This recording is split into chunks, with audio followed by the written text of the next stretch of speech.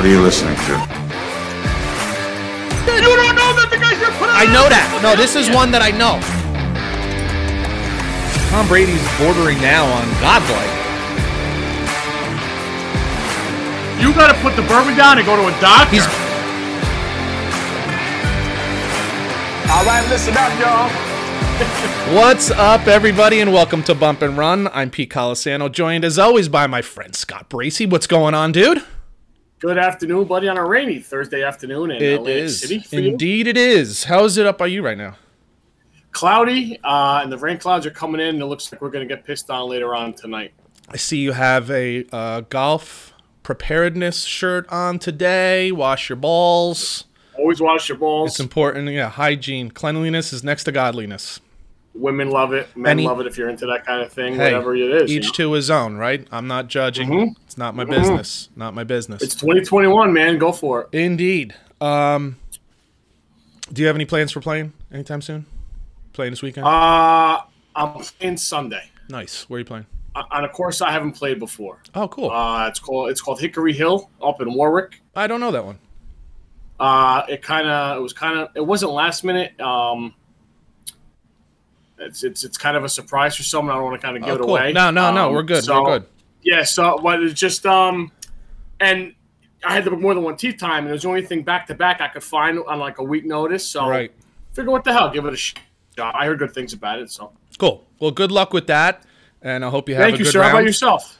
I have no plans for golf. A beach day tomorrow, though. Assuming the weather holds up, beach day tomorrow. I am very white. If it looks like I'm white on the screen, if you're watching live on Facebook, or if you ever get a chance to watch live on Facebook or on YouTube, I'm whiter than what you see on the screen. Like, I'm very, very white. So I have quite the elaborate umbrella setup. Ours is called a Cool Cabana. It's actually bigger than a regular umbrella. It's quite a thing. Lots of sunscreen, lots of cover, little bit of sun.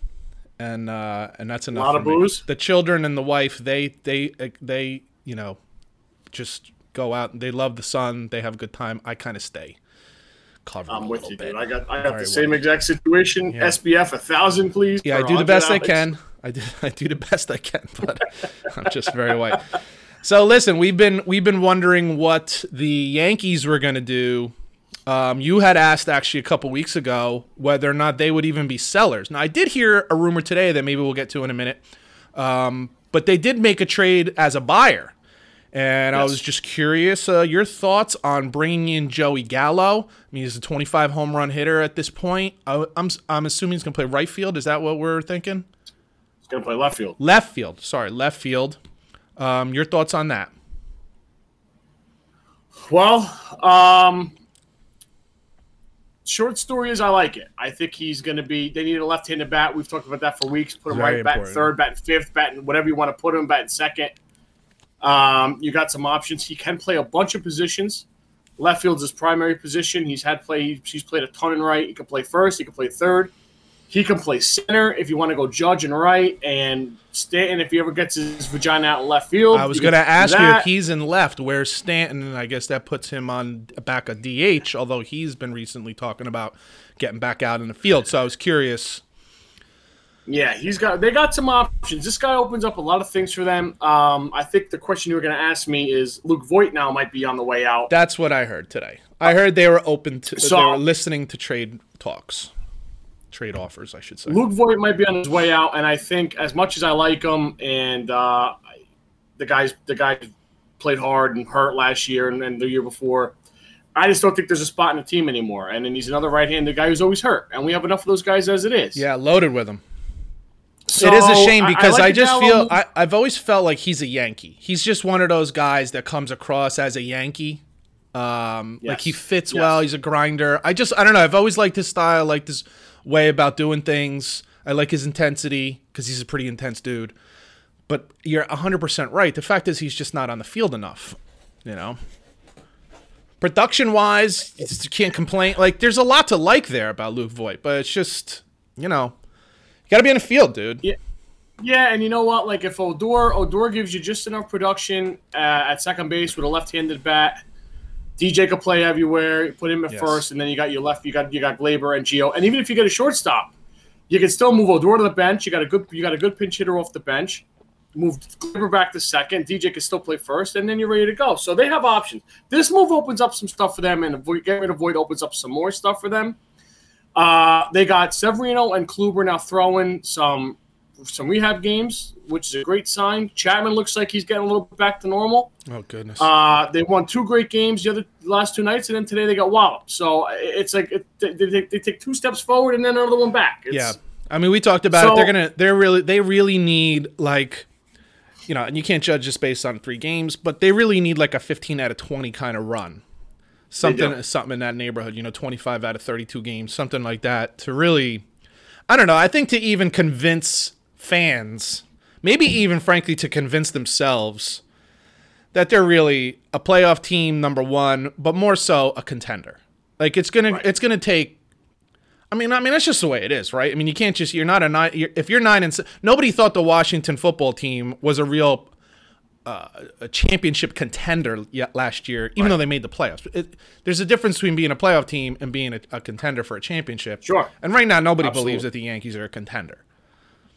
A lot of people think they can make the playoffs, but that doesn't mean they're a contender. And so they got some work to do in that area. And then you have the game 1 playoff wildcard game, and anything could happen in that game. We've lost it, we've won it, we've been down, we've come back. So that game just great. And you really want to pitch Garrett Cole in that game? I mean, you have to, you do, but then your back's against the wall going forward. Right, you don't have them to start. Yeah, exactly. Especially with questionable guys coming off the IL. So yeah, in the end, you got to win today. On a situation like that, you have to win the day, so it doesn't matter. Like, because if you lose that game, saving him for game 1 doesn't matter. Yeah, absolutely. Exactly. So the trade's positive. I agree with you. I think it's going to boost a little energy. The guy's a phenomenal outfielder. He's a good hitter. He's going to strike out, but that's the league now. It is anyway. Yeah. He doesn't do a lot of ground ball double plays, which has been the Yankees' bugaboo all year. What's his batting average? Do you know what his batting average is? Yeah, I think like 240. He's another one of those, man. Just another guy, man. They're just all over the league now, dude. It is what it is. Yeah. But it's going to give it a little boost, and we'll see in the next 2 days if they do anything else. They move Voit. Maybe they get a reliever. Maybe they get a shortstop. Who knows? But the deal for Gallo, though, they didn't give any top 15 prospects, I heard. Okay. They gave him on 5 or 6 guys, and they got another reliever in return with Gallo. That's a major league ready guy. So you think this was more of like a salary dump for them? They just wanted to get something. Well, they're eating some of the money too, which I heard, which is bananas. So I didn't really read the whole detail of it this morning because the last night I went to bed and it was still it was 95% done. It wasn't locked in yet. Right. But they're eating some of the money, I think, for the reliever this year, if that makes any sense. But Gallo's locked in for another year next year, so he'll be a Yankee the whole year next year as well. So, but then the Yankees as a whole have a lot of decisions to make. You know, they still have Hicks. Judge is going to be a free agent. They got to pay Gleyber and Gary at some point too down Judge the road. Will be a free agent, huh? Yeah. What's up, Eddie? Glad you're tuning in, bud. Eddie. So we'll see. That's going to take a whole of cash. Well, you know, a lot of people are saying they shouldn't even do it. You got to do it. You got a whole section in the outfield named after the guy. You got to sign him, man. Last night's game, you know, he was in the lineup and then he got scratched. He's banged up again? Like, oh, my God. They're like, oh, my God. Is he in the trade? Like, what's going on? And they're like, oh, what's going on? Like, and like, who are you getting for? Well, now that's a different story. If they pulled off some kind of trade and if it was for the right name, for the right player, that's a different story. Or the right players. For sure. Point. Well, yeah, I would want someone pretty marquee in return. Sure. I mean, yeah. I don't know how that would work or who it would be. I've heard nothing, so I'm not even trying to start shit. I'm just saying, like, no, I know. I don't just want a bundle of nice players or something for Aaron Judge. Like, I want a star. I want someone who's going to immediately have an impact and is probably signed for the next 3, 4, 5 years. That's who you're looking for. No, but I agree with you too. Because like, what are you gonna do? You're gonna trade Judge and you can put Stanton in fucking right field and he plays 3 games. That's what I'm saying. Like, come on. Like you're just some. And then if you get Gallo, like your addition, you're just doing that. Yeah. So you want to. So we'll see. I just hope it sparks them a little bit. They got a couple games now. Marlins, Blue Jays stuff. So, Eddie's yelling at you already. I don't talk too much. You got nothing to worry about, Eddie. All right, well, we'll see we'll see what happens with that. Always, you're hoping for the best with every trade that happens. Speaking about hoping for the best, the Jets finally, after quite a long time, way too long, I thought we were going to come on today and talk about how the Jets had not yet signed Zach Wilson, but in fact they did. Just I don't know. I was hoping. Within a couple hours before we started recording. And what's sick about this? So let me just start off by saying he missed a day or 2 days of camp, and it means absolutely nothing because these are 2 days that were no pads. I think one day was just kind of show up and sign in. The second day was just kind of like loosen up, run around. He's missed nothing. Let's put it that way. He's missed nothing. Pads. They don't start practicing with pads until Monday. Eddie, yeah, he might be right. Loves throwing a tie in there. He always loves having a tie. So it doesn't matter. What bothers me is that from what's come out about the fact that they finally signed. There's no special language. There's nothing special that was come about this. It ends up being like a total boilerplate rookie first round contract, and it just begs the question like. Who was kind of the asshole here? Like who was like trying to push things where they don't belong? And I got to be honest with you, I got to go with Zach Wilson's people. Zach Wilson isn't negotiating his own contract, so this doesn't fall on Zach Wilson's shoulders. Because every other Vera Tucker signed, he was one of the first rookies to sign with the Jets, and Elijah, what's his face, he signed too. Elijah Moore signed too. So. It doesn't seem like Joe Douglas is trying to like put some crazy wording into Zach Wilson's contract. And it turned out that wasn't the case. It just was something, that Zach Wilson's people, they wanted, they didn't get, and they end up signing. This ends up being nothing, so I don't want to make too much of it. I know. It would have been a lot more fun for me if he wasn't signed next week and stuff. It would have been great. But you're right. It's nothing.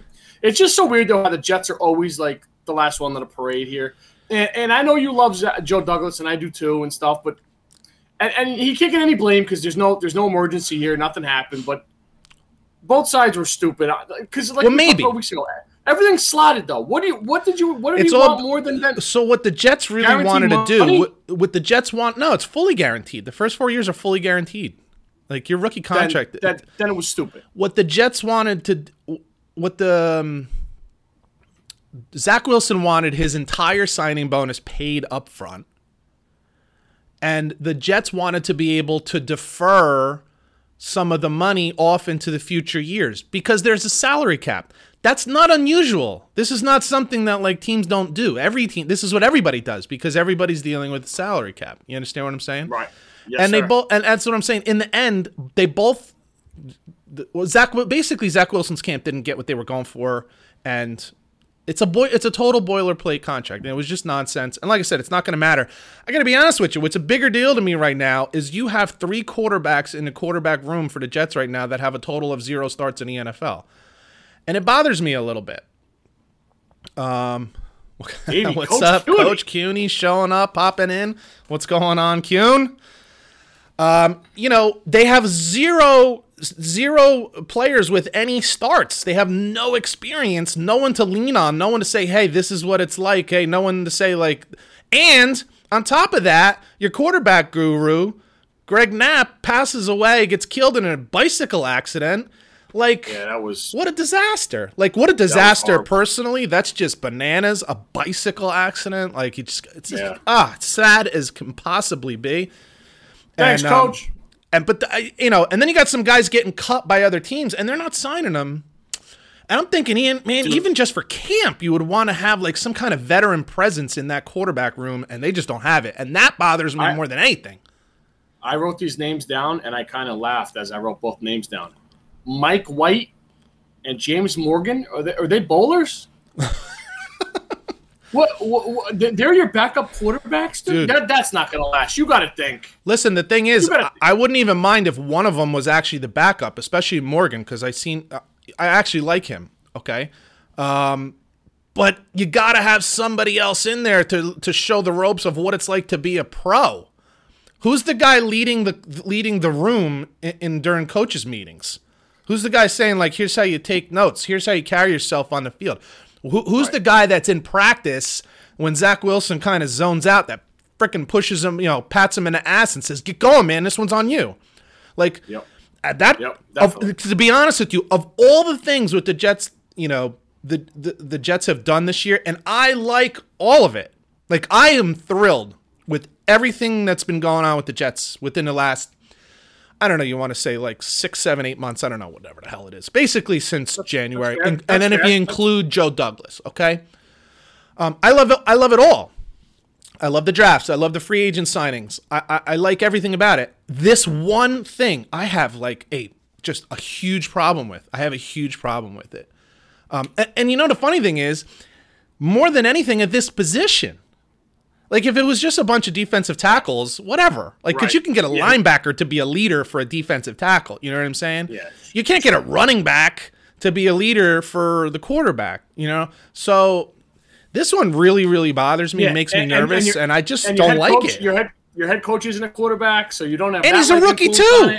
I know, man. I mean, you got to think Foles is coming your way, or somebody that I heard another name the other day. I forgot who it was. I should have wrote it down. Well, there's a couple guys out there that they've been talking to, or at least, the reports are, hey, this guy was cut. That maybe the Jets will bring him in, and they haven't. Go ahead. You guys really should have thought about keeping Flacco. Well, I think he was probably a little too expensive. I don't necessarily disagree with you. It depends on what he wanted. You need a Josh McCown. I mean, you need that kind of guy. Eddie, thank you. Josh Johnson, yes. Yes. Okay. That's the guy. But is he good? No. Is he? No. You're not hiring him to be a starter. No. Even if Zach Wilson gets hurt, you're not then going to win games. You're not thinking win games. I'm talking about someone who can be a leader and show him the ropes of being a pro. The meetings, the practices, showing up on time. Dude, think about this. You have a rookie head coach. You have a rookie head coach. You have a rookie first-time play caller at offense coordinator. I love both. I mean, I love both. I'm thrilled with both, okay? But they're both doing what they're doing for the first time. Now, Mike LaFleur has been passing game coordinator for the Niners, and he may have, had influence on some play calling. Who knows? But he's not calling down in, down out. He wasn't calling the plays for 49ers. He's just doing this for the first time. So you have a rookie head coach, a rookie offensive coordinator. Your quarterback guru just died in a bicycle accident, for God's sake. And your starting quarterback is a rookie, and you have no pros. You have no professionals showing any of them the ropes.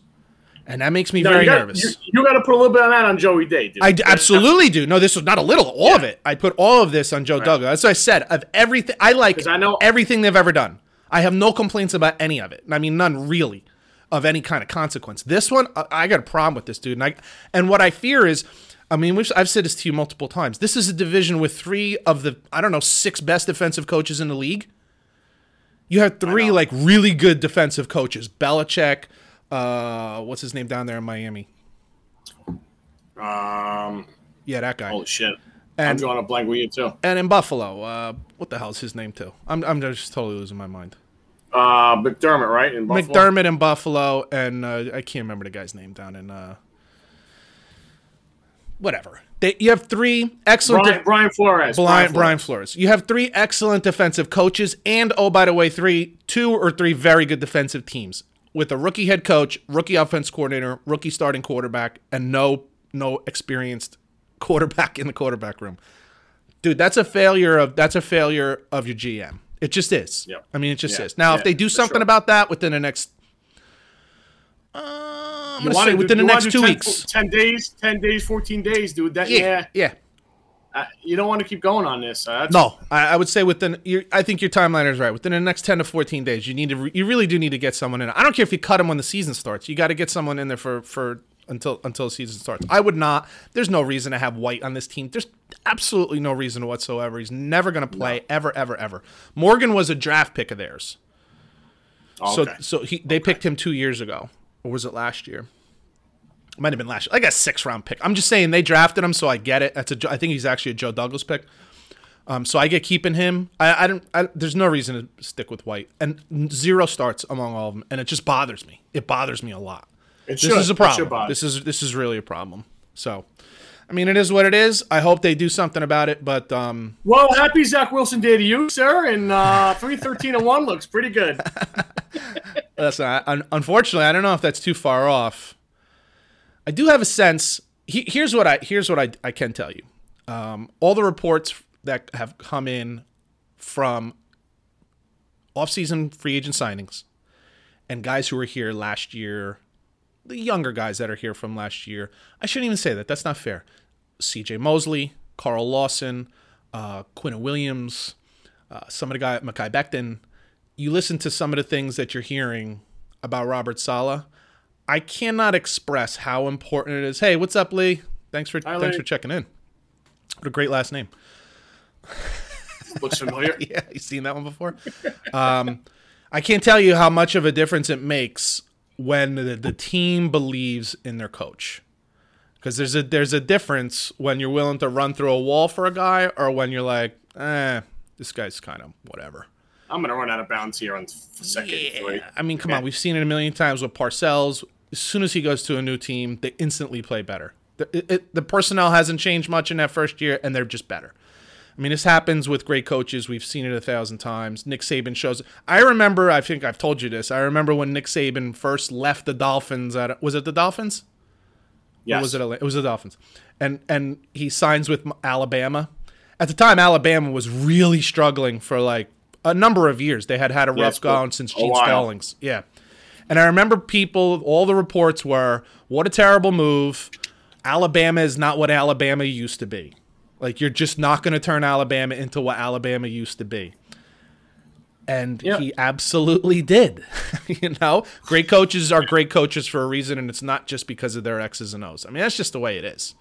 So I have a lot of it gives me, like, some good feelings of what I'm hearing about their coach. Okay? I'll leave it at that. It doesn't mean anything yet. I'm just saying when you hear guys that are excited to play for a guy, it matters, especially in football, but it matters in all sports.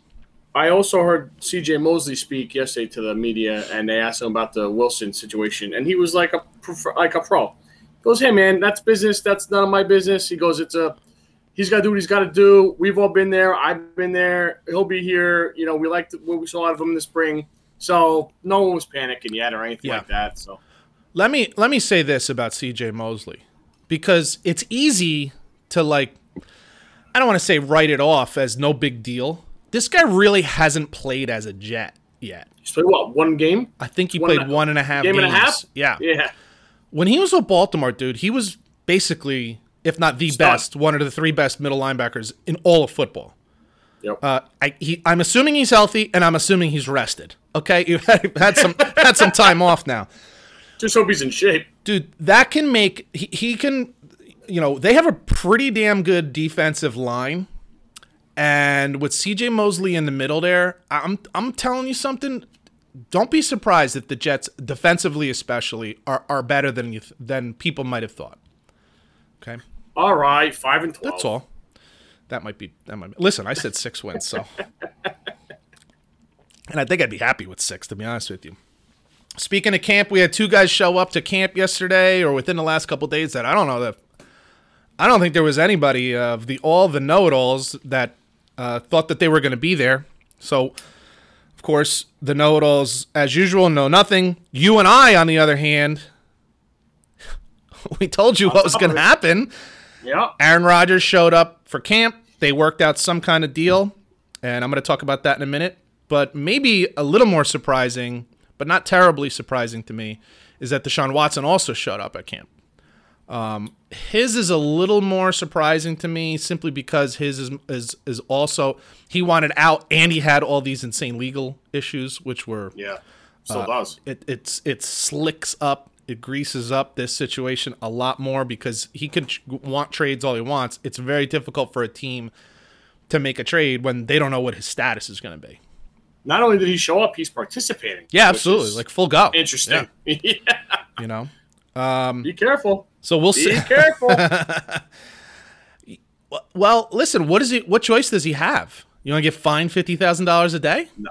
Well, no. And then the other side of it is if you don't play, like, don't you kind of want to showcase yourself a little, right? Yes. You want people to see, like, hey, I'm ready. I'm good. Things are going to work out. The rumors are that they're trying to work out, financial packages for the ladies that given the specialized massages, the midsection washed ball massage. I'm not touching this one at all. Keep going, bud. I'm just telling you. All right. I haven't seen the defense's notes, but I'm just saying there was some details that are pretty salacious and whatever. You gotta do what you gotta do. Walking around with the brajola. But listen, if you got it, flaunt it, right?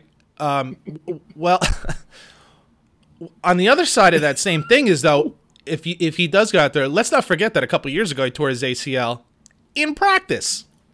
It wasn't in a game; it was in practice. So if he were to get hurt during practice, not that I'm saying somebody's gonna take a shot at him or anything like that. I just mean shit happens sometimes, right? Well, those wrist injuries are the non-contact ones. Oh, if something were to happen like that, then then that trade value is gone like instantly, and both him and the team are screwed. So that's a very interesting one. The one that's not so interesting to me is the Aaron Rodgers thing. So Aaron Rodgers shows up.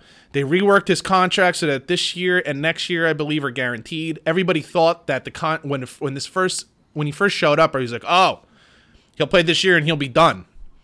It's not what the contract says. That's not what they worked out. He will still be under contract for the Packers in the 2022 season. Now, I said to you, I think it was last week, I said, I think what'll happen is he'll come to camp and he'll play this year and they'll trade him in the offseason. You cannot trade him now. And you couldn't trade him when he first decided to tell everybody that, because you don't know what you're getting. But when the season's over, if you find out that the Houston Texans have the number 1 pick in the draft or the Jets have the number, could you imagine if like the Houston Texans have like win 5 games? It's not totally absurd, especially if Deshaun Watson plays. Yeah. If they had 5 wins and say the Jets have 3 and Jacksonville has 4, or let's say Jacksonville has 3 and the Jets have 4, would one of those 2 teams or one of those 3 teams be they all have quarterbacks. I'm talking more about Jacksonville and the Jets. You both have their quarterback. Would they be willing to trade the first over? Well, supposedly so does Green Bay. They have what? Quarterback waiting in the wings. No. But what I'm saying is, at the end of the season, you'll know if it's the first pick in the draft, second pick in the draft. You'll know if you traded with Houston right now. Hell, Aaron Rodgers might make them a 7, 8, 9, 10 win team, and you don't know where you're picking. Whereas when you wait till the end of the season, you know exactly where you're picking. No, I know what you mean. My point is, do the Packers want to trade back for a quarterback, or they just want the draft pick? You're saying? I think I would just want the pick. Take the pick? Yeah, of course. I just want the pick. Unless you have that. Now, again, I'm not in there, and I don't know what kind of faith they have in Jordan Love. Right. Maybe they have enough. I really don't know.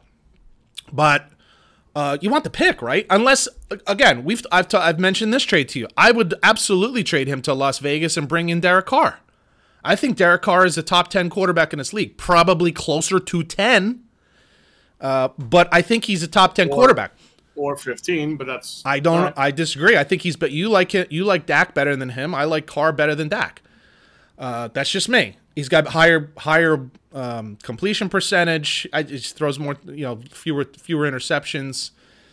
He's better in the fourth quarter. All those kind of things. But you put Derek Carr on this roster, I think they win a lot of games. I think they still win a lot of games, and I think he actually fits the system very well. I think he fits the Green Bay system very well.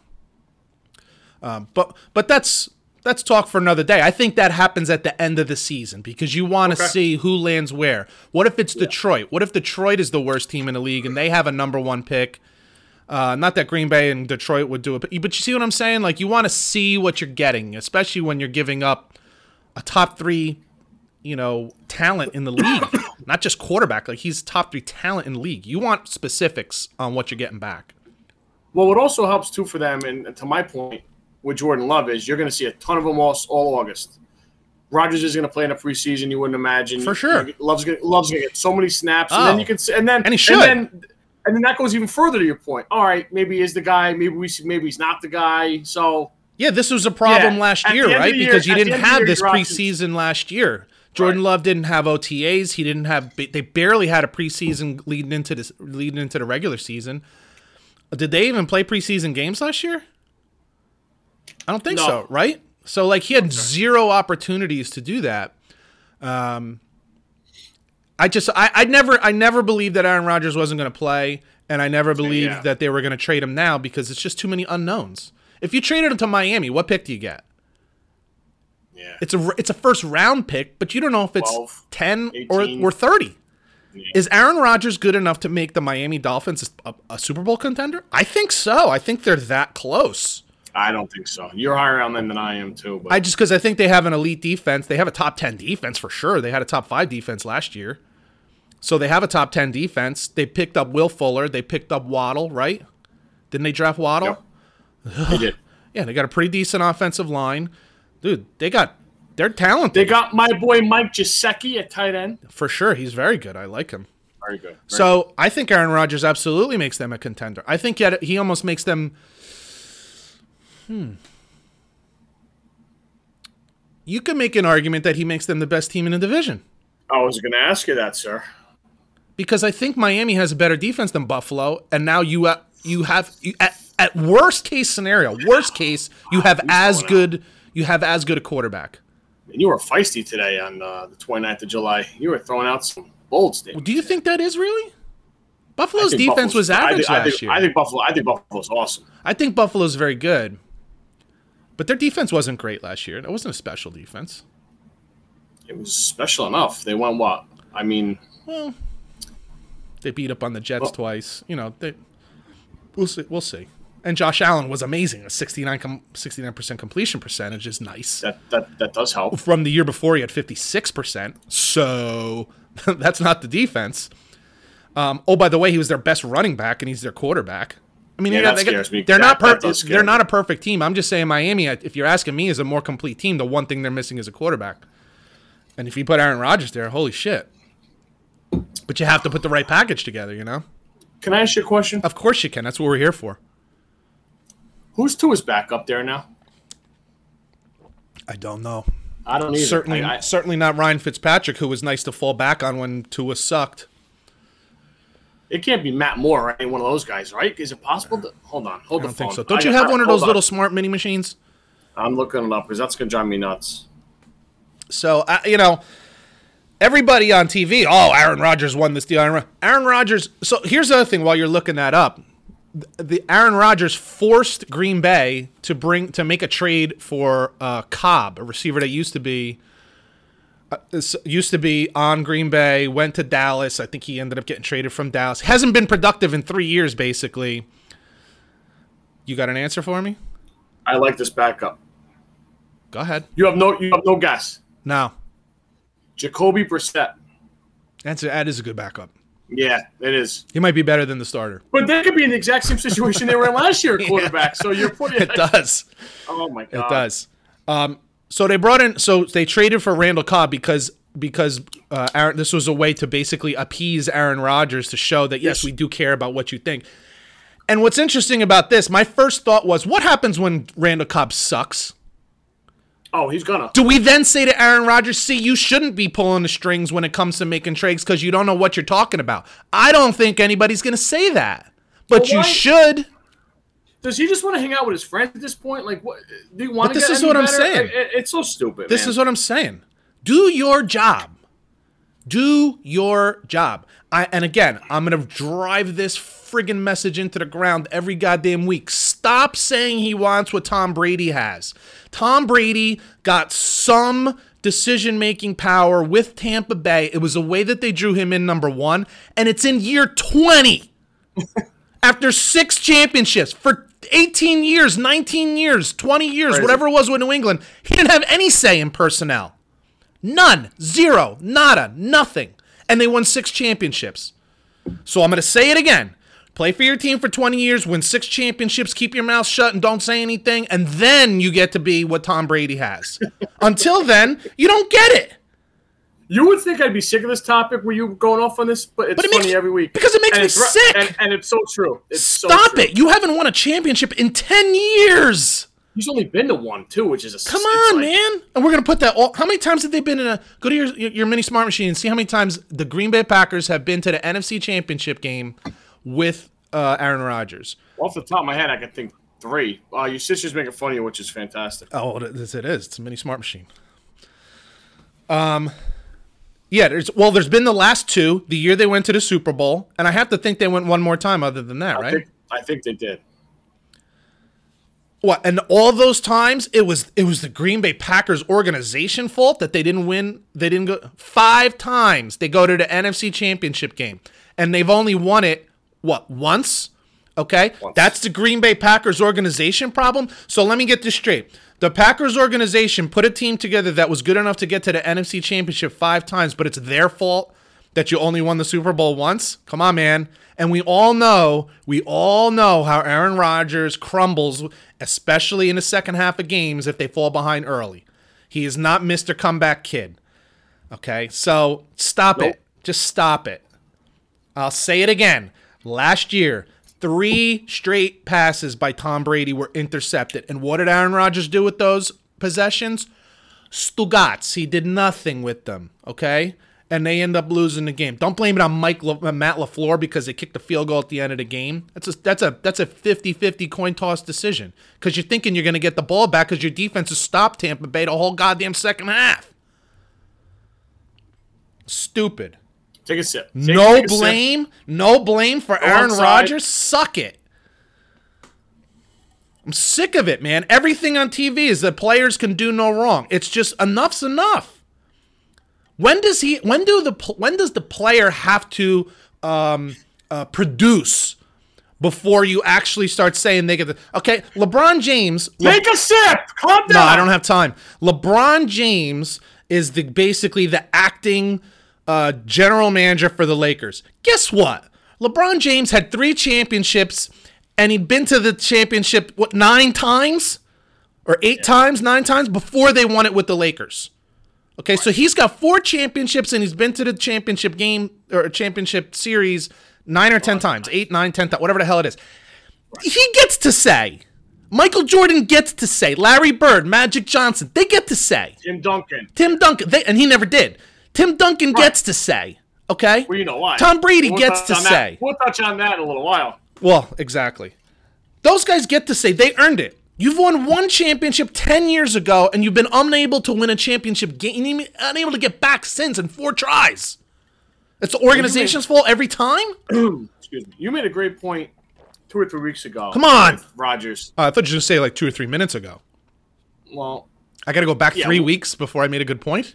Well. All right, go ahead. I need a break. I'm sweating. Aaron this Rodgers is when you smoking a cigar. Gets me worked up. Bastard. Go ahead. So you made a point about Rodgers with Jeff Tedford at Cal. Yes. All that he got.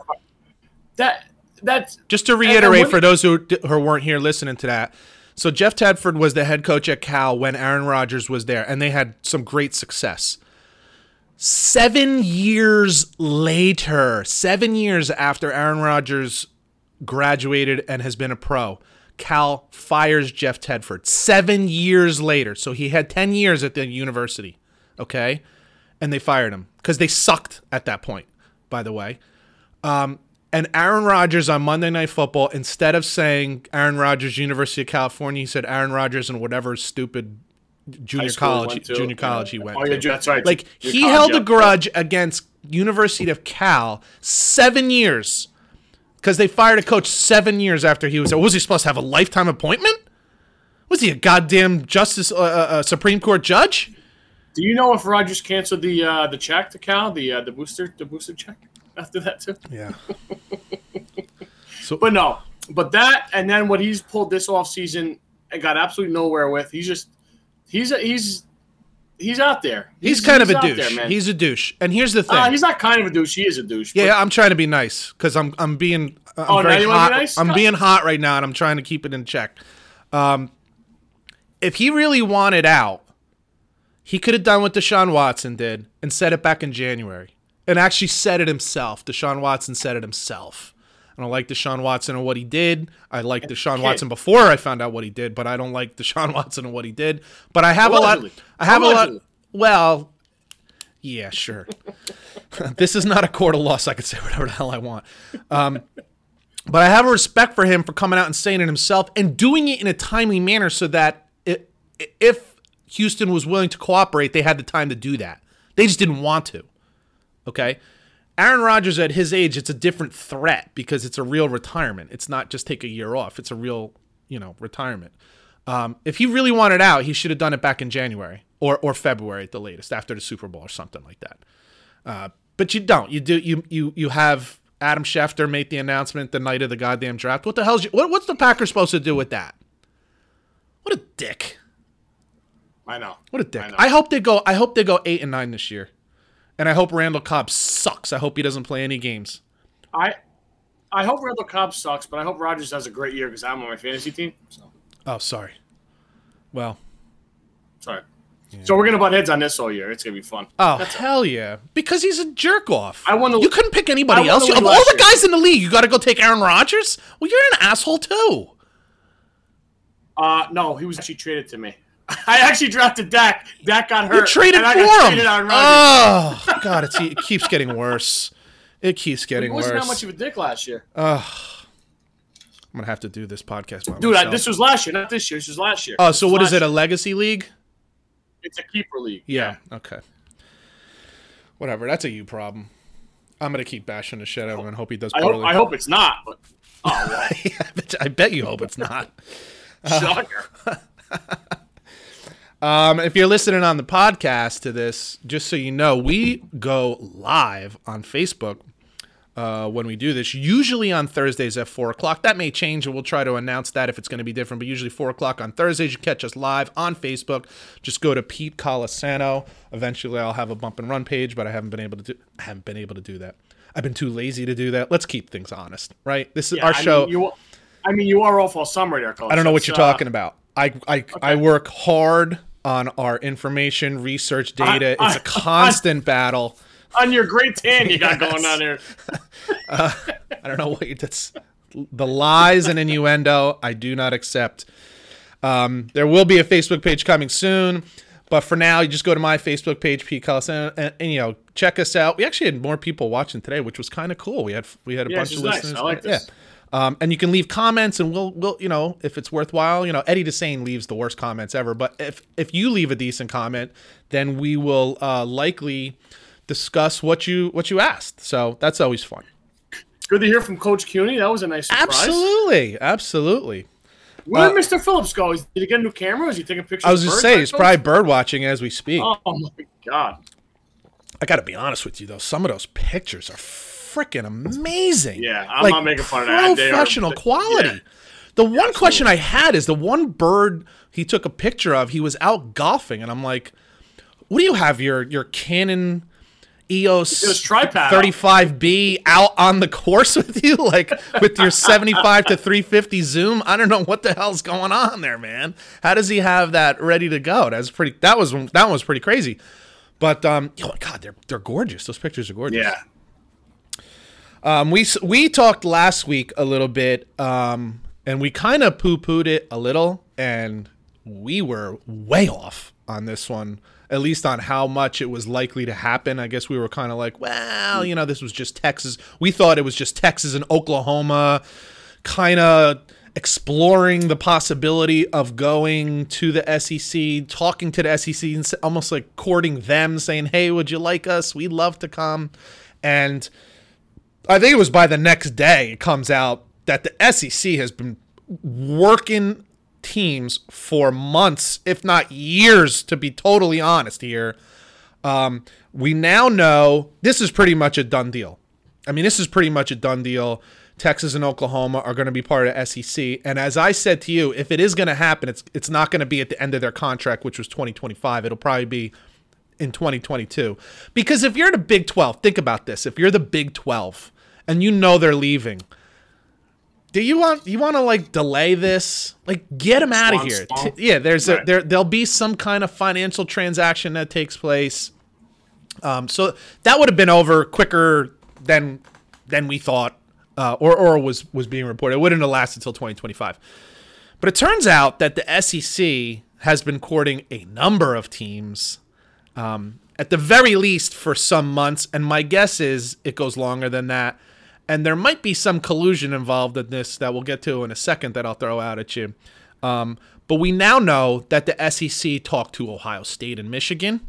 We now know that they talked to Clemson. It's possible that they talked to Florida State. And Notre Dame. Did they speak to Notre Dame? I think very, very quickly, and then Notre Dame said no thanks. No thanks. Notre Dame does. If I'm Notre Dame, I don't have nothing to do with the SEC. No. For Notre Dame is a very different scenario. They don't need the money. It's not a money issue for them. They're a huge product, and so it's not money. And they'll just go get slaughtered. They don't need the exposure. I think they get slaughtered in football and basketball. To be honest with you, I don't think that works out for them in any way, shape, or form. So yeah, you're probably right. Yep. Now they have a pretty good hockey team up there, too. I think they want to keep the hockey going. Yeah, hockey's not so big down in the SEC, so maybe they can go down there and just run the joint. That'd be kind of cool. Notre Dame beats Alabama 17-2 in collegiate men's hockey. So now that we know that this is a bigger deal, or I should say that the SEC has been kind of courting more teams than we originally thought, what do you think? What do you think about this, man? Well, we touched on it last week about maybe 4 power conferences, 4 16-team conferences, whatever they want to do. I think we're heading that way. I just think it's unavoidable now at this point. The Big Ten, I heard, was trying to go after higher education or higher learning universities. Okay, good luck with that. Your Virginias, your Dukes, your North Carolinas, your Wake Forest. This is Big Ten. The Big Ten. But that won't help them in football. They help them in basketball a lot. Yeah. It won't help them in football. They'll get to 16 teams if you add 2. But I got to be honest with you, too, man. I think Nebraska's going to bail when their contract's up with the Big Ten. But where are they going to go? Because the Big 12 will be gone. I think they go to the Pac-12. If the Pac-12 does it, if the Pac-12 adds like... Okay, so there are like multiple scenarios going on right now. Obviously, it makes sense for the Pac-12 to really get involved here. Well, they have to. First of all, they need the help. They have to attack those leftovers in the Big 12 right now. So first of all, I did hear that the Big Ten was looking at and talking to Oklahoma State, and I actually I didn't hear that. I actually think that'd be a good. State. I heard Iowa State also. I did not hear Kansas State, but I heard Iowa State, and I think Iowa State and Oklahoma State both make a lot of sense for both. And because, frankly, they're still like mid-America, and the Big Ten is very much mid-America other than Maryland and Rutgers, which don't belong there. No, they don't. It's a very mid-America kind of rural conference, and I think they'd fit fantastic. I think it makes a lot of sense for the conference. Man, I actually think you put Oklahoma State in the Big Ten. Iowa State for sure, because then you got the geographical rivalry with Iowa, which they play every year anyway. Yep. And now with their coach and that program that they developed, I actually think it's a great grab if they got both of those teams. I think it would be very nice. Yeah, and Oak State's exciting. They got the air raid with Gundy and stuff. They could put up some points. A lot of money. And I think that actually helps Oklahoma State also. Obviously, the money situation, but then the recruiting, they become less of a regional recruiter and more of a national recruiter because now you can compete a little more with your Ohio State. I actually think they can. Oklahoma State in a Big Ten could really. I actually think they could explode. Because it's just hard in the Big 12 to outduel Oklahoma and Texas. It's just like they're just so. That's what every kid growing up in that area wants to go to one of those 2 schools. You know what I'm saying? So. And that's why the conference is now dead. Right. Well, it absolutely is. Ohio State is just unique. While they certainly get a number of players from Ohio, they really are more of a national recruiting power. Well, they go Florida, Georgia a lot. Yeah. You know, they're Meyer. They kill and that. You can compete with that. There. What I'm saying is you can compete with that as opposed to like everyone from a certain region just wants to go there. I mean, everybody wants to go to Ohio State. I just think it's a natural fit because it's also the style of play. Oklahoma State plays a very similar style to Ohio State. I just think it's a nice fit for them. And I think it would be a good grab for the Big Ten, especially considering they got Maryland and Rutgers, and those were shit teams to pick up. And they're definitely respectable in basketball too, Oak for State, sure. So. Yeah, they're probably going to have the number 1 pick in the NBA draft, whether it's tonight or wrestling, whatever it is. Wrestling too. They got a good program. Do they? Yeah, there'll be a good fit in a lot of Yeah, I think that's a good fit. And the funny thing is, I don't necessarily think Oklahoma State's a good fit in the SEC. No, I don't either. Like, it's almost like too much in the SEC, but I think the Big Ten is actually a pretty good fit for them. And I actually think it is for Iowa State, too. And I think those are 2 good teams for the Big Ten. So we'll see if that happens. But it is interesting because now it's like the AAC is now recruiting some of the teams that were in, or I should say are in the Big 12. I wish they would take Rutgers and Maryland. They should. So this is one of those things that we'll have to look into this of what the conference has as far as ability to say, we don't want you in a conference anymore. I don't know how that works. I don't know if you could just do that. We'll see. That's for another day. But I could totally. Couldn't you see like TCU, Baylor, Kansas State? Maybe not Kansas. Well, so now we're just going all over the place, right? With jurisdictions, we don't give a shit. Is that what we're doing? Well, isn't that what we're doing anyway? Well, kind of, but TCU and TCU playing Temple, and that's. But it elevates. So if you're the AAC, of course you want to do that because you want to elevate your conference to one of the 5 power conferences. You want to try to do that.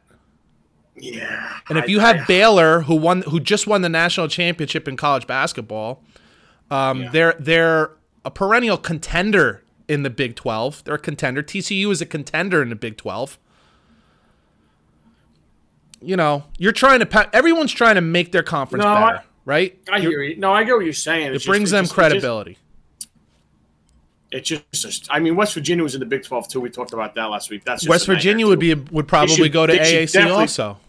They should go there or the ACC. I mean, it's probably a more natural fit for the ACC. You can't put them in the friggin' Pac-12. That's nuts. So here's the other question: the AAC, is that a college basketball conference too? Yes, sir. It is. Okay, I wasn't sure about that.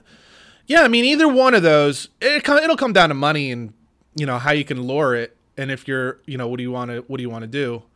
But it is just fascinating. The SEC wants to go to 20 teams. They want to have 20 teams. They want to have 4 divisions of 5 teams. And that is just a hell of a thing. And then what you end up with, you talk about like a money grab here. Now you have a Final Four just for the SEC. Yeah. Like at the end of the season. So now they're worried about a playoff game. They're not going to be playing more games than the NFL does. It's unbelievable. It's unbelievable, man. It's unbelievable. I mean, maybe they have to pull out of one regular season game or something. I don't know what they're going to do. So you could play. So you could possibly go 10 years without playing a team in your conference. Well, maybe more than that. I don't know about that. No, because if you're in a 5-team division. Well, if you have 20 that's teams, 4 games, and then you'll have 7 other games. Another conference is 5. That's 9. Then you have to do 3 out of conference. Another conference, another division. You mean? No, you probably wouldn't play just one other division. You'd probably just. You would? Oh, so you mix and match? I think so. Well, I don't. What the hell do I know? I'm just saying. I don't think you just have to play another division. I mean, you could do that too. Hey, don't talk about my friend that way. I see what you're saying there. You know what? Because just going by Michigan's schedule, and there's only 14 teams in that division. Oh. Somehow they've had it with it. They've played They've played fucking Wisconsin like every year the last 10 years, and they played Purdue and like Minnesota once. But they're not in the same half. They're not in the same division as Wisconsin. No, but that's why it's all screwed up. Like didn't Ohio State get away with not playing Wisconsin last year because of exactly. COVID? For forever, for a long time, yeah. And it's weird. Like, and then Penn State's got to play Iowa every year. It's just not balanced. I don't know, but and that's what I mean. Making 20 teams, it just seems harder to me. You know what I mean? Yeah. Like getting those matchups. Like, tell me, like, you probably have Alabama and the LSU in the same division. You would hope the same 5. But like, what if what if Alabama and Florida don't play for 12 years? Like that's why I'm saying smart. You wouldn't want to do it that way. You don't want to just play one other division. You would just have it's easy enough to come up with a rotating schedule, so you play everybody every 2 years, every 3 or 4 years. 3 years at least. Yeah, something like that. Because then you also got certain things where it's like, well, Georgia and South Carolina or Georgia and Florida have a yearly game, a yearly rivalry that they play. Yeah. Tennessee, is it Tennessee and Florida also? What's the one that's the largest tea party or cocktail party or whatever? Well, that's Florida, Georgia, the cocktail party. That's the cocktail party? Okay. Tennessee has one of those too. Yeah. I don't know what the hell it is. But like there's some that they just do every year that are automatic. I don't know, maybe those have to go away. So they'll figure that part out. They'll figure the scheduling part out. You can't not play someone for 10 years. You can't do that. That's unacceptable. No. So it doesn't have to be like that. But what it will force them to do is you might only have one out of conference game. In fact, if I'm the NCAA, I might step in and say, if you're going to make this super conference, then you're going to play your conference, and you get one out of conference game. And your out of conference game is going to be Citadel. Well, you're going to have a hard time forcing those kind of rules, but you got to be able to say, like, if you're going to.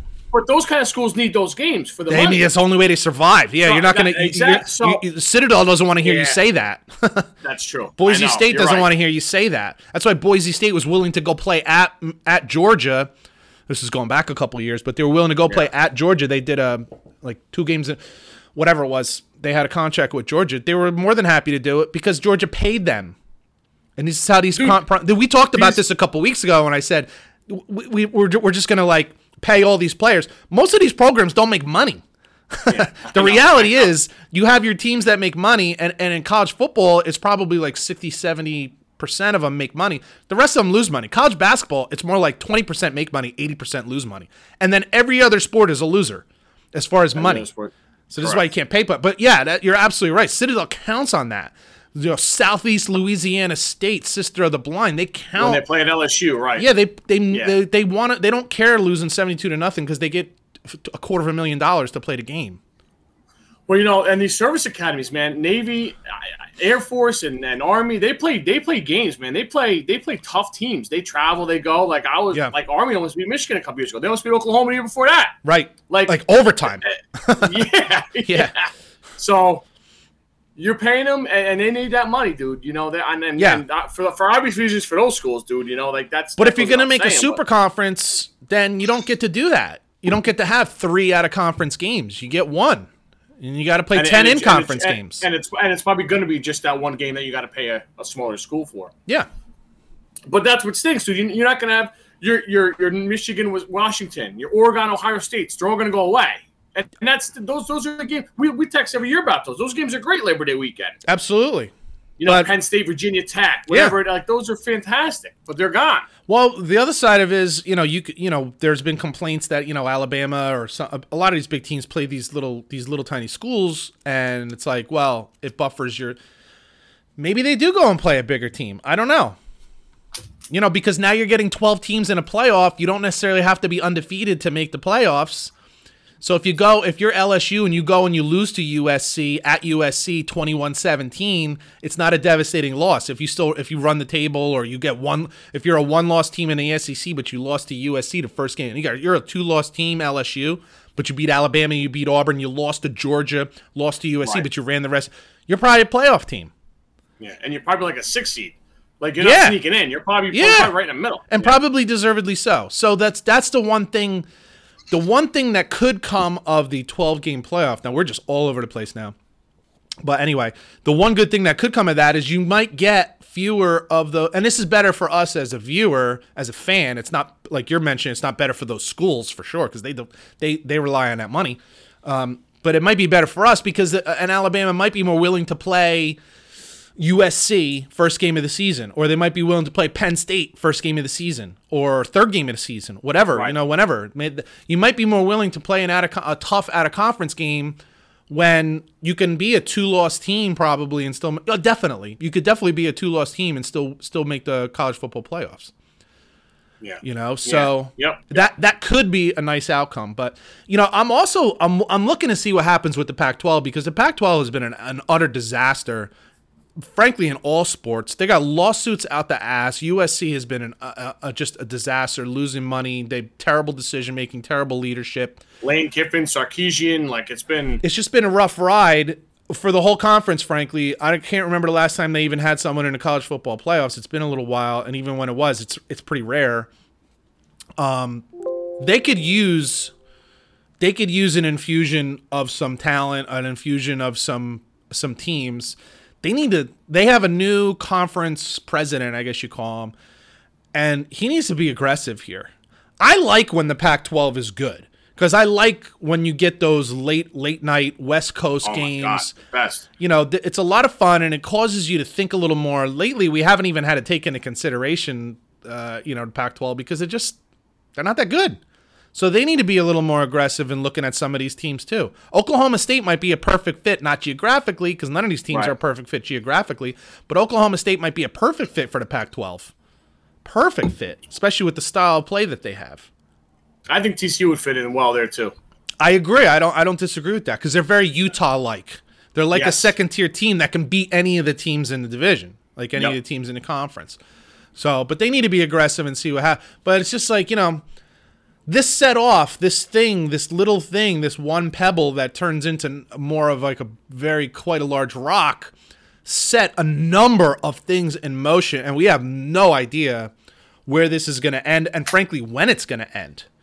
It's just, it's amazing to me. It is really fascinating to me, because then and then you got lawsuits. You have lawsuits right now. So that's what I wanted to tell you. The other thing that's really interesting about this is apparently some people, personnel, whoever at ESPN have been part of talking with the SEC, whatever, trying to get them to. Really? Yes, you didn't hear about this.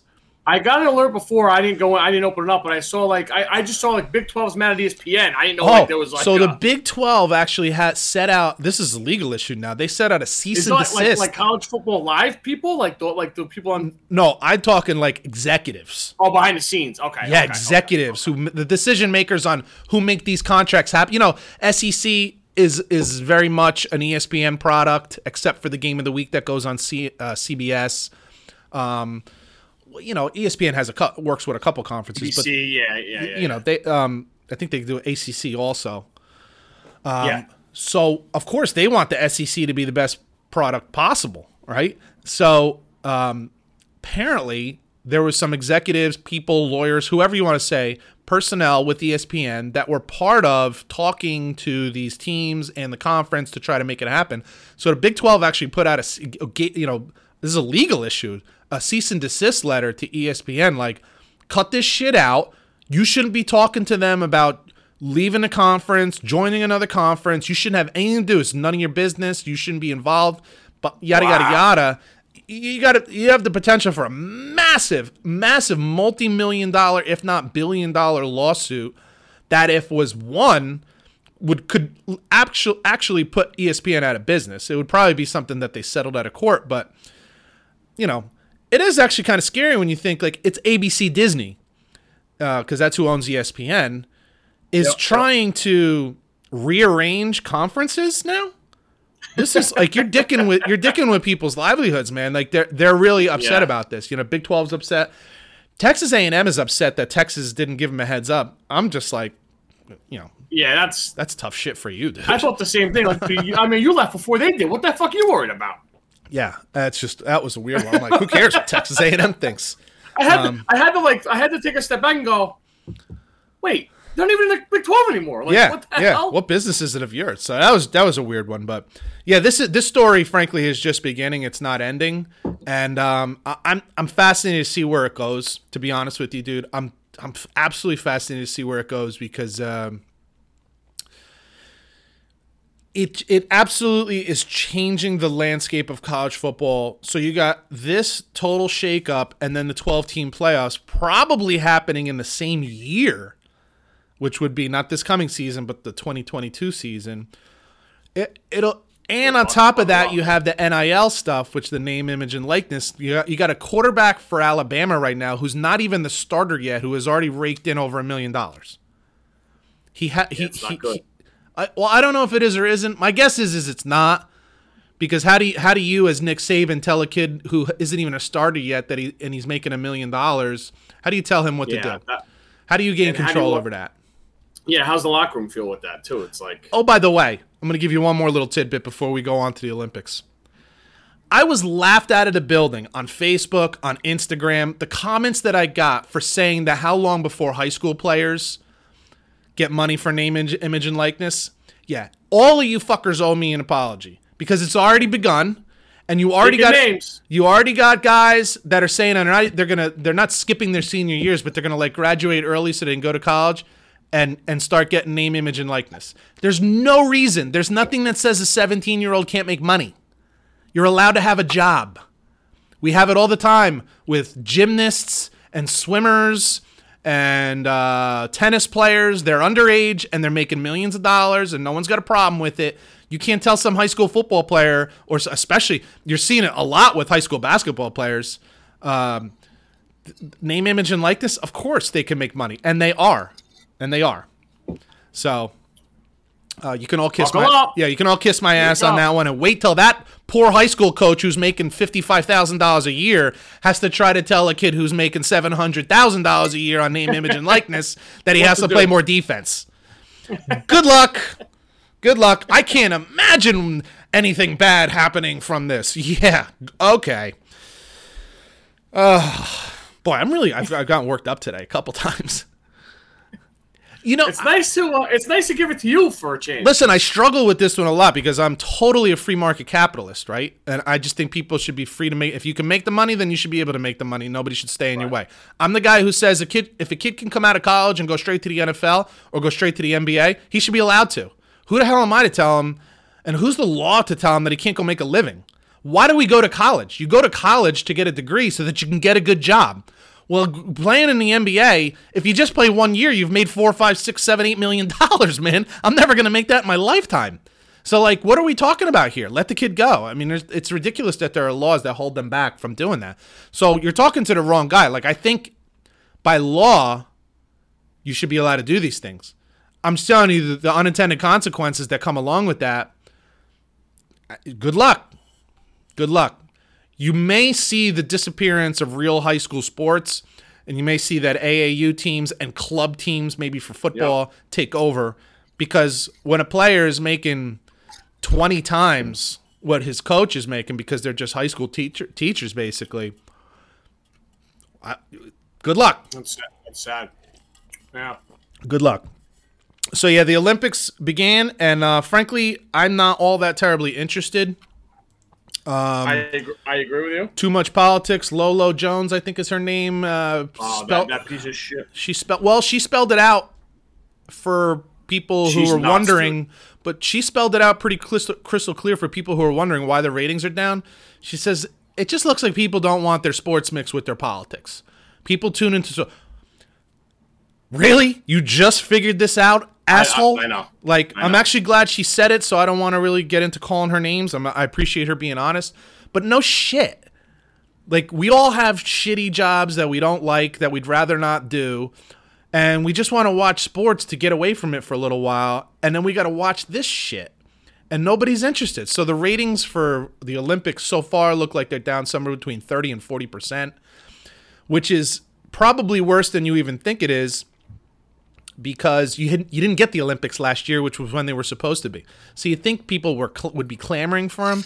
No, they don't give a shit, and they're just tired of the woke political bullshit that goes on. Which leads me to the one story that I think people might be surprised at my reaction to, and that is that Simone Biles, who is clearly our number one gymnast, best gymnast. I don't know, maybe she's the best gymnast in the world. She's got 27 gold medals coming into these games between the Olympics and World Championships. I mean, she's probably the greatest gymnast of all time. So she pulled out for mental health issues. And I hear a lot of people tearing into her, like, quitter, you quit on your team, show some toughness, this and that. And in this particular climate these days, I get it. I really do get it.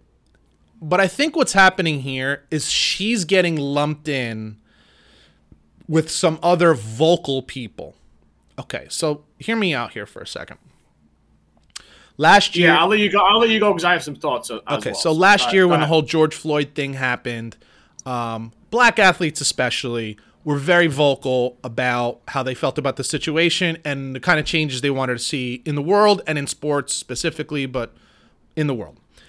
One of the people that was very vocal, who had never been vocal before, but she's became very vocal, tennis player named Naomi Osaka. Okay, very vocal about it, repeatedly vocal about it. And then, because of that, the reality of getting political is that some people are going to like it and some people are not going to like it. And because some people don't like it, which is pretty much half the country likes it and half the country doesn't like it. That's just the way it is when you get into politics. You're going to catch some heat. You're going to catch some criticism, which you didn't get before. See, Naomi Osaka was this cute little tennis player who was awesome that she came up and she was an up-and-coming player that was exciting and different and new, and everyone loved her. And then beat Serena and blah, blah, blah. Beat Serena, that's right. And then she opened her mouth, and you start taking criticism. Well, she didn't like that. Now she doesn't want to take questions from the media, and I need to take a break. I need to get away. I'm a special person too, yada, yada, yada. Yep. And a lot of people called her a baby, and I'm one of them. Because I believe if you're going to throw your hat into the arena and you're going to discuss things, you need to be ready. Backbone to back it up. Not just back it up, but you got to be able to take arrows. So we talk on this show and we make opinions, and some people throw things at us, and we got to be ready to take it because we're throwing our opinions out there. So Eddie comes on here and throws stuff at us. Anna Faye comes on here and has things. Ralph comes on here and like people come on here. Tommy Valentino comes on here and and we got to take it. Right? And we either got to defend ourselves or say, hey, you know what? Maybe I was misinformed on that. Whatever. You got to be willing to take it. If you're going to put it out there, and you got to be willing to take it. Okay? And suddenly Naomi Osaka didn't want to take it anymore. Oh, everybody's so vicious. Sweetheart, I'm sorry, but when you throw your hat into the ring, this is how it goes. And if you don't want that, you need to do the Michael Jordan thing and say, hey, Republicans buy sneakers too. Okay? And I'm not getting involved in this stuff. Yep. Now, so I have no sympathy for Naomi Osaka, and she got knocked out in the first round in the Olympics. God bless. See you later. Simone Biles is not in that same case. She's not in that same realm. Okay, she has not been some vocal political person. She has literally come out and said in the middle of doing one of her jumps, in the middle of it, meaning in midair, she lost confidence and felt like she almost wasn't going to land. She has serious things going on. Okay? I'm not going to blame her. The stuff that they're doing, whether it's the what are they called? The uneven bars, the vault that they do, which is just crazy to me. The floor routines, the flips, the turns, the twists, all the stuff that they're doing. You need to be 100% locked in, dude, or you can really seriously injure yourself. So I'm not going to hammer her for that. But I have a theory on why this is happening, and I'm going to share it with you in a minute, but I want to let you respond or comment on the situation yourself first. Well, first I want to address, you mentioned the ratings are down. Why do you think that is? The stars, no stars, lack of stars? Is it the politics? Is it a combination of think things? It's mostly politics. I think part of it is that there's no fans there. And, yeah, I agree with that. But you have to just be real. 30% to 40%, that's a lot. That's not 5%. I was watching volleyball this morning. I've watched volleyball the last few mornings. I don't give a shit that there's nobody in the stands. I like volleyball, so I watch. But I won't watch other things because, I just don't want to see the crap. I don't want to see the woke. I don't want to see the social justice warriors. I don't want to see it. So you lose me. And I'm going to turn, I tune out. So it is what it is. You have to deal with that. Again, when the athletes start acknowledging that this is a problem, that this is why people aren't watching, that's really why people aren't watching. It's not because there's other options. Guess what? There was other options 2 years ago when we watched. 30-40% isn't because there's suddenly more options. Okay? And frankly, it's the middle of the goddamn summer. What other options are there at 8 o'clock in the morning? Okay? Go ahead. So the Simone Biles thing to me is complicated. It is. So I'm not going to sit here and crush a 24-year-old girl that I have no idea how our lives aren't even close to the same thing. However, I played football for you. I played softball with you. I feel like I'm a well-respected athlete in my town growing up. There was no thing as mental issues back then. You got your ass back in the huddle and you played the game. Times has changed so much, and we're almost 20 years out from that point now. But times are totally different. There's guys like, a former player of yours and a buddy of mine coaches our whole high school, and the stories he tells me, it's incredible. Yeah. It's incredible. We would never think to do that stuff back then. Yeah. I was afraid. You kick my ass, Coach Lambert, Coach Cooney, my dad, my brother, Troy, Pat, teammates. Dude, it's like no. Now she goes up to her teammates after she bailed on the team event. Now she bails on a team event the other day. And goes to her teammates and listen, I can't do it. She's got a fucking patch on her jacket that says GOAT. She made the greatest of all time thing, and she's gonna tell her teammates, "Hey, good luck, guys. I'm gonna go check out here, and I'll be back to root for you." Do I want her hurt or sick or something? No, of course not. But there's got to be something more than just going, "I'm not feeling it today." Yeah. Okay, it's a 2-week event every 4 years. In this case, 5. You know what you're getting yourself into. Yeah. See, this is where I come into, and I say like. When people are like, "Oh, you can't ride them for this," this is not a surprise to them. None of these athletes that we're talking about that are having some mental health problem, and I'm going to get into why in a second, but let's just be real for a second. They didn't just walk out of Home Depot and step onto a goddamn gymnastics floor, okay? Right. This has been building for a while. They know what they're getting into. But let me just say this. I got one more thing. No, go ahead, please. And you said no fans. Maybe a little less pressure with no fans there. You would think, right? It's almost like a practice. Exactly. You're in an open gym, an empty gym. And you don't think Michael Phelps had pressure? Well, Michael Phelps talked about for 12 years. Michael Phelps talked about depression and suicide also. Never left an event. He did not. He sucked it up and did it. Okay, do you have anything else? Because go ahead, I'm done. Go ahead, pal. Yeah. No, well, because I just want to. I have like I'll call it a theory. Okay, yeah. I'll call it a theory. Because you know what you don't see? You don't see the second best gymnast having mental health issues. You don't see the second best player on the Nets having mental issues. You see Kyrie Irving, who is the best, if not one of the, you see KD, who has serious problems and has admitted to such. Yeah. Okay. Yeah. You have LeBron James. You have LeBron James, who while he was at Miami said, "I can't be the villain." And kind of lost it. And if you remember the finals, I think it was against Dallas. Was it against Dallas? He fell apart like a cheap suit. This is LeBron James, best player in the world. Like at the time, undisputed best player in the world. Goats are Dave Riley. Goats are both physically and mentally prepared to deliver for the. I didn't see the rest of that. Yeah, I got. Yeah, what? Yeah, so I'm getting to that. So this, what my point is excited. What's he saying? It's the goats, right? It's all the best.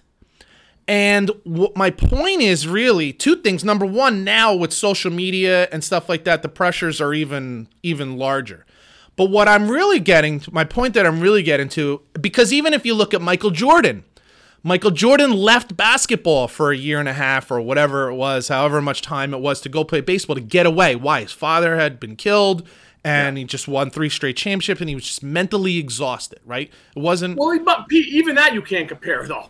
But you can. He left his team. I understand, but he left his team high and dry. Let's just be honest about it. I love Michael Jordan. He left his team high and dry, and we know that because he came back.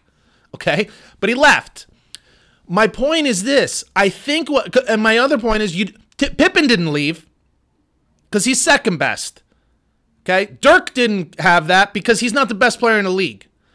I'm trying to think of the guy's name who was the swimmer that also won gold medal when Phelps won. I think his name was Ledecky or something, right? Yeah. He didn't have a breakdown. Why? Well, he had other issues. He was a thief or something. He was a weirdo, but there's lots of weirdos. My point is what you see with these the best right now. I think they spread themselves too thin. Here's what I mean. LeBron James is everywhere. He's Space Jam. He's Nike. He's movies. He's building schools. He's building schools. He's doing a show that's in a barber shop. Michael Jordan made Space Jam. Michael Jordan had Nike. Michael Jordan was in this and that. Commercials with Larry Bird, McDonald's, Gatorade. If you watch the Olympics at all, what do you see in commercials? Every other commercial is Simone Biles. She's made a bazillion commercials. Naomi Osaka, who I just mentioned, and said, "Oh, I can't take the pressure." Oh, but you have commercials all over the place. You're on the cover of SI. You didn't turn that down, did you? I think what happens is and like I mentioned with Phelps, he talked about how he was depressed and contemplated, not that he was going to do it, but he contemplated the idea of suicide, right? Where was he during his Olympics? Every other commercial, McDonald's, like he sold everything. I think when you're the best, you don't see the second best guy with those mental issues. Why? Because they're focused solely on what they're doing. They're not getting the endorsement deals. Yeah, they're not. There's. I think what's happened with the top athletes in their given sports, they're spread too. How come the guy who wins the archery gold medal? How come he doesn't have? He's got just as much pressure on him. He's trying to win a gold medal, right? But he's not doing Dick's Sporting Goods commercials every other day, and then he's making a movie. Archery jams. He's not like, Robin Hood 4. Yeah, Robin Hood, perfect. That was good. You know what I'm saying? These guys are spreading themselves too thin. And I understand why, because you have a limited time to cash in on your greatness, right? So you take as much as you can get, because especially these Olympic athletes, because they're not getting paid. Yeah. Simone Biles isn't getting paid by the Olympics. She's getting paid by McDonald's, by whoever else or whatever. DHL. But I think they spread themselves so thin that when it then comes time to compete, they're almost out of gas. Do you know what I'm saying? The rest of the team, the rest of the women's Olympic team, they weren't depressed. They didn't have mental issues. Why? Was there not pressure on them as a team? There was. Did you hear what she said? But they're not doing endorsements. I just think they're all the greats in their sports are spreading themselves way too. Look at Mike Trout. He never has this kind of problem at all. Why? Because he refuses to do this kind of stuff. Mike Trout does very few endorsements. He's just like, I want to go play baseball and go home. And he gets criticized for it. And you know what? You know what he does? That he's got peace of friggin' mind. Yeah. Because he's not spread in 30 different directions. He sleeps well at night, from what I hear. What do you think about that, though? What Simone Biles said to me, Simone Biles said in an interview the other day before the Olympics started, she basically said, "I can't wait till it's over," which is crazy, right? You put, dude. You know the training that these guys put in. It's incredible. It's amazing, guys and girls. It's incredible. Yeah, trust me. Anyone who listens to this, you couldn't do it. You got to be able to enjoy it a little bit, no? Yeah. But this is what I'm saying. If that was all you were doing, all right. So we have a friend Steve who's an incredible archer. Right? Yeah. He doesn't get this. Why? Because he makes his videos for sure, and he is sponsored by one bow company, but that's it. Yep. And the rest of his time, he wakes up every morning, has a cup of coffee, and goes out in his yard and does archery. And then he goes to work. And then he comes home and he practices archery. And then he goes and he kills something. Like, he's not spread so thin that the pressure gets to him.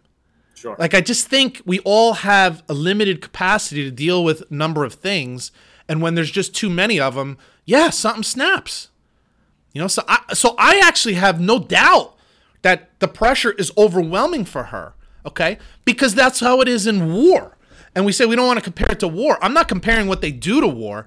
I'm just comparing when you're in battle, you think about someone who's like in Iraq or was in Afghanistan. You're not just thinking about the person in front of you. My family's at home. My wife's having a kid. My general is yelling at me. This guy's shooting at me. This one, I got to look for improvised explosive IEDs all over the ground. Where am I going to sleep? I got to sleep with my head on this rock. Like, you're being spread so thin, and then I got to watch my buddy get blown up, and then I got to watch him get shot, and then I got to hold his neck. The guy in my it's too much. Socks It's too much. Yeah. It's too much, and they're spread so thin, and we all have that. We all have a bucket that's filled with how much we can tolerate, and when we empty the bucket, we can kind of be broken at that point. And if my point is just, if you look at the guys who are the surprise gold winners, they work just as hard. Yeah, if not harder. If you look at the guys who get the silver, 17-year-old from Alaska, like. Yeah, but this is what I'm saying. She worked just as hard. She had to travel 2 hours just to get to a pool that was Olympic size. They work just as hard. The difference is they're not spread as thin. She's not doing a commercial every other day in between practices, taking off practices to get to do these commercials, worrying about your Instagram account. I got to get to 2 million people on Instagram. Like, they're just spread so thin, and the bucket gets emptied in so many different places, then there's not enough left in the bucket for them to perform. Do you know what I'm saying? It makes a lot of sense. So I believe Naomi Osaka when she says she has well, because you're spreading yourself so thin. I believe Simone Biles when she says I have I'm mentally broken here, because you're in every other goddamn commercial, and then you also do the Olympics. It's too much. It's also sad too, because like you're taking now the fans. We don't get to see Osaka at Wimbledon. We don't get to see Osaka in the Olympics now because she didn't practice. She wasn't prepared. She gets her ass kicked early. She's gone. Yeah. Simone Biles. You're 24 and you're 41. That's like 41 in the Olympics. Yeah, but the answer would be to not take on so many endorsements. No. But then that's how you make your money. This is by saying you have to do it that way. This is the conundrum, because you have a limited time to make the money that you can make, and what are you going to do? You're not going to do it? You don't see Phelps in commercials anymore, right? Nobody gives a shit about Phelps anymore. I don't know how he makes a living now, to be honest with you. Maybe he doesn't have to. Maybe he made so much he doesn't have to, but you have a limited time, so he's probably coaching or clinics or something. But you know what I'm saying? It ain't McDonald's money. No, it's not Subway money. Whatever he was getting from, I think he was getting like 8 figures, like over 10 million. Vitamin water money. That was popping back then when he was right. So it's like, but you're right. That money could just be locked away at this point. It may, too, man. It's like, but my point is just like when you're in that moment, you're like, I don't want to turn down Subway. I don't want to turn down McDonald's. I don't want to turn down FedEx. I don't want to turn down. This happened to Andre Agassi. The exact same thing when he was in the prime of his career. He was just making commercials all over the goddamn place, and then his game went into the shitter. And then he stepped back and said, I gotta focus on one thing here. And he stopped doing as many. You remember, you're too young probably. Andre Agassi was like Mr. Las Vegas, the flowing hair, the earrings, like he was he was just a wild ass hair. And then when all the endorsements came, suddenly his actual tennis game went out the shitter, right? But then he refocused. So I'm just saying, if these athletes, if you just take a rational look, and like I said to you, the surprise gold winners, they're not having mental breakdowns. The silver winners, they're not having the volleyball team, they're not having mental breakdowns. Why? Because they ain't selling anything. They're not getting cut so thin. They're not getting spread so thin everywhere. So what to do about that? I don't know. I don't want to tell somebody you can't go make your money. But if you want peace of mind, you may have to cut back a little. Well, it's funny because close to home, we talk about every week or every other week or something with big golf tournaments. A guy that we like, Ricky Fowler. You see him in more commercials now. They see him on a leaderboard. Yeah, for sure. He got so much money now. Like he's like, isn't that funny that Ricky Fowler becomes the most popular guy on social media, and then his game actually goes into the shitter? You know what I mean? I don't think that's a coincidence. I think that's kind of how it goes more often than not. Jordan Spieth, nobody knows who he is. Wins the Masters, wins the U.S. Open, becomes the most popular player in sports. His game turns to shit for 3 years. Like, I don't think it's a coincidence. That's why you give Tiger Woods so much credit. Amazing, right? During that, it's insane. Yeah. What, 12, 15 years of just nonstop, 10, 15. Like, but this is what makes those greats so special. Do you want to answer your sister? They're all getting the but that's my point. Like, if you were Leona Colasano says they also aren't getting the media pressure, but my point is, if you weren't spread so thin, you can handle the media, because the media is, especially for the top athletes, the media is always like Ledecky was getting media attention, but he wasn't making McDonald's commercials, he wasn't making FedEx commercials, he wasn't making Nike commercials, like.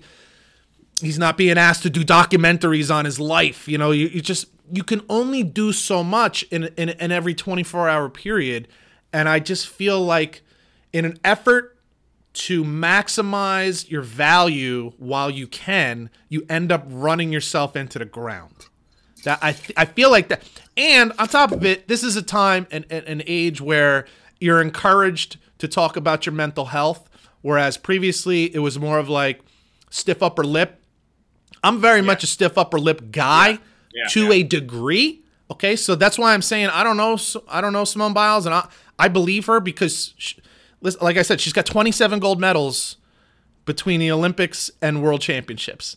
So it's not like she's buckled all the time. This is new. Like, yeah, I haven't seen this. Nobody has seen this from her.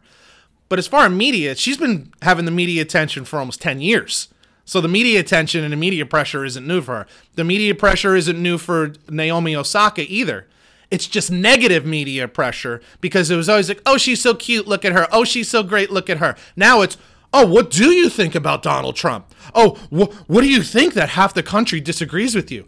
Oh, you don't want to answer those types of questions. That's the problem. That's the difference. So, but the other side of it is if all you did was tennis, or if mostly what you did was tennis, or mostly what you did was gymnastics, you can handle that stuff. But when you're spread so thin between so many companies, you got to remember there's someone who has to answer those calls and then has to bring those calls to her and say, hey, do you want to do this for McDonald's? Hey, do you want to do this for Amazon? Hey, do you want to do a documentary on Netflix? Hey, do you want to... They all take time, they all take energy, and it just spreads you thin. The old, you can't burn the candle at both ends. And they're all, if you look at, I think it has to be that because you don't see that in the surprise gold medal winners, and you didn't see that from the Toronto Raptors. You didn't see, you know what I'm saying? Like, you don't see it, you didn't see that from Milwaukee. The pressure's just as high. Nationals. The pressure's just as high to win a championship for those, but they're not spread so thin because they're not the best.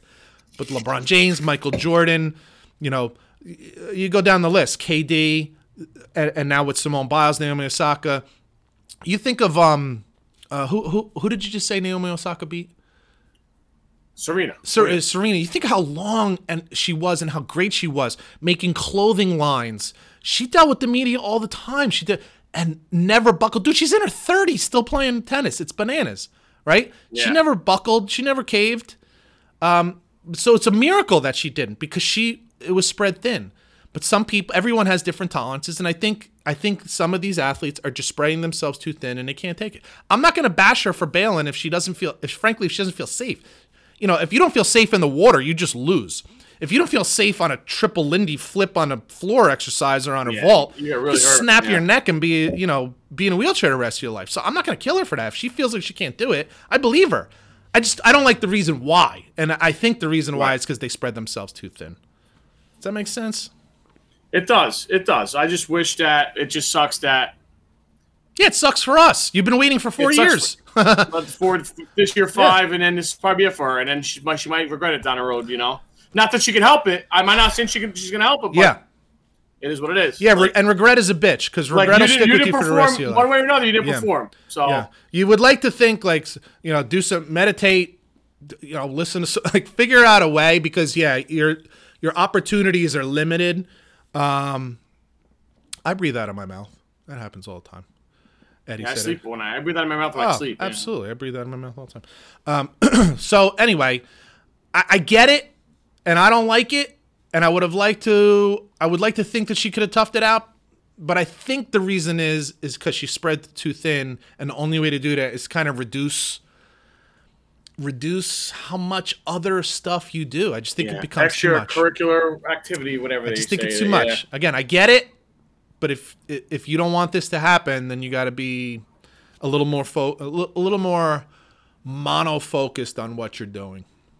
It's hard though. It is hard. It's hard because, like you said, you have a small window to make your money, and then what do you do after you retire? It's hard. It's like it's tough. Kelly Shrug, what the hell's her name? Something. Kerri Strug, close. Kerri Strug. Yep. I don't know how she makes money now. I don't know if she's a freaking teacher. Maybe she might be a yoga instructor. I don't know. It ain't $750,000 from McDonald's. You know what I'm saying? So I get it. I totally get it. I mean, I just think you need to be a little smarter about it. And here's the other thing. I'm just going to say this. Again, social media too, these people aren't making their decisions on their own. They had people talking to them. They had people whispering to them. They had people counting on them for their income. Hey, what's one more endorsement? Hey, why not do a little something for Kohl's? Why not do a little something for, Target? It's only one more day. Yeah, that one more day is one day you could have had rest. One day you could have only done gymnastics. It's just they spread themselves too thin. That's my belief. And And I think it proves out, like I said, when you look at other athletes, because they don't have the endorsements, they don't have the things that are spreading them so thin. And you know what, too? Like, they also have an off season. You know, our athletes are like major sports. But is there anymore? There's no off season. There's no off season from social media, and this is part of what that's part of what I said to you. Like, they're at it all day, every day. Damian Lillard, there was rumors that he was willing to give up money to be traded to a contender, and he's on Instagram and he's on Twitter saying, "Bruh, these guys think I'm gonna give up some bread? Seriously?" He was on Twitter. That takes time. That takes mental energy. He had to think about that. That bothered him. That's spreading you thin. You're doing that while you're at the Olympics, by the way. I'm just saying. We all have a limited amount of resources that we can hold on to and reach to and dig into, and I think they all probably use too much, and then they don't have enough when it comes to being on the court or on the field or on the whatever or in the pool or whatever. 27 in the books. Do you have anything else you want to add to this? I don't, man. I think we hit a lot of topics today, a lot of things on people's minds, and enjoy the Olympics, the rest of it. We didn't even mention how our NBA players lost to France. Well, I think that's let's wait till they lose again, and we can hit both of them. Yeah. Episode number 27. Who do you have as some of your favorite number 27s? This was a weird one. I didn't think there was great 27 options. Number 5 for me, I got Juan Marichal, Hall of Famer, 10-time All-Star, and a no-hitter in 1963 for the San Francisco Giants. I got Rudy Gobert, the man who made COVID popular with the NBA by getting it first and then spitting on and touching every microphone. Rudy Gobert. And then wanting Donovan Mitchell to kill him at the same time. Yeah. Who's your number 4? Number 4, I got Catfish Hunter for the Kansas City and Oakland A's, the New York Yankees, Hall of Famer as well, 8-time All-Star, 5-time champion. Threw a perfect game. Cy Young and a perfect game in 68. Yeah, he was a really good pitcher. My number 4 was Fred McGriff. Crime Dog. You know, the Crime Dog. You know, I never would have known this. I love when some of these athletes that we look at, I learned something about them that I didn't know. Like, I always knew Fred McGriff was a really good player. He's a 2-time home run champion. Like, twice he led the league in home runs. That's impressive, man. I didn't know that about him. What's that? Skinny gentleman. Yeah. Nice wrist but he just had that. Forearm. He had that left-handed. It was perfect swing for home runs. Number 3? Number 3 for me. Denver Broncos whole career in 1 year with your New York Jets. Hall of Fame. Wait, who did you say? Steve Atwater. Steve Atwater. I knew it. That's why I skipped him, because I knew Denver Bronco. You were going to go with him. 2-time Super Bowl champ, 8-time Pro Bowl, 2-time All-Pro. All right, so David Riley had made a comment earlier in this podcast, and I'm going to throw some love to his dad on this one. Back in the day, there used to be the kickoff classic at the Meadowlands at Giant Stadium. I used to go every year. And I went there one year with my friend Jason Riley and his dad. And Mr. Riley at that game, Ohio State had played. And at that game, Mr. Riley said, that guy's going to win the Heisman Trophy. And I'm like, he ran for 200 and something yards that game. And I'm like, you're crazy, dude. He's not winning the Heisman. Eddie George ends up winning the Heisman that year, and I got to throw some love to Mr. Riley for nailing that one on the head. Cool. I think he called the one the year before with Carson Palmer. Did Carson Palmer win the Heisman? Yeah, but after that. It was after? I think it was a year or two after. I think he called them both. I'm going to be honest with you. I think he called them both. But Eddie George, number 27. See ya, Eddie boy. Eddie's out. Number 2 for me, one of my favorite players as a baseball fan for the Montreal Expos and the LA Angels, Vlad Guerrero. Oh my God, that was my number 2 also. You see his son kicking ass now. Yes. Hall of Famer, 9-time All-Star, 2004 MVP, and 8-time Silver Slugger. Greatest bad pitch hitter I've ever seen. If I'm not mistaken, he actually hit a ball that bounced before he hit it. He hit it for a home run. Never seen that happen. He would hit a home run or a double off the wall on a ball that was in the other opposite batter's box. Insane. Yeah, that 57 feet like he's playing cricket. You talk about bat control. Unbelievable. Like hand-eye coordination, crazy. I don't want to assume we have the same number 1. We don't. We always have some crazy guy. So I'm going to go with Mike Trout, number 1. His career's not even close to being over yet. 8-time All-Star, 3-time MVP, Rookie of the Year, 7-time Silver Slugger, and he turns 30 next week. Yes, Mike Trout, probably the best player not named Ohtani in Major League Baseball, happened to be on the same team, surprisingly enough. We just talked about him. Guy just plays baseball and goes home, does his thing. It's hard to say. And down here in South Jersey, he's a South Jersey guy. He's practically a god. Yeah, he deserves to be number one. But he's not my number one. You already mentioned my number one because I just love the name. And then when you mention the statistics, he deserves to be number one. Mr. Catfish Hunter is my number one. It's one of those names where you just say, how the hell did he get a name like that, huh? Now, he's an older guy, so we know catfishing is something very different these days. Monte Teo, or whatever the hell his name is, right? Thinking that his online girlfriend is a real person, but they weren't. I think his girlfriend's behind you right now. Yeah, might be. Woo, that felt good. But yeah, Catfish Hunter, you mentioned all the statistics. Great pitcher. Much better. Again, this is another one where I say, wow, better than I thought. Like, better than I realized. Like, there's some serious statistics. Multiple championship winner. Through perfect game. Really great pitcher. Cy Young. Yeah. Two-time Cy Young? One time. One time. Okay. My apologies. I don't want to misrepresent his skills. Another one in the books, my man. Pal. Well done. Yes, sir. You were all right. You did a good job of not disagreeing with me too much. It's never wise because it always comes around. How many times we got to come back and say, we told you so. We told you so. I mean, every week? It does seem that way. I always try to find something I can say I told you so. Maybe I shouldn't, but I did. I learned it about you about 20 years ago.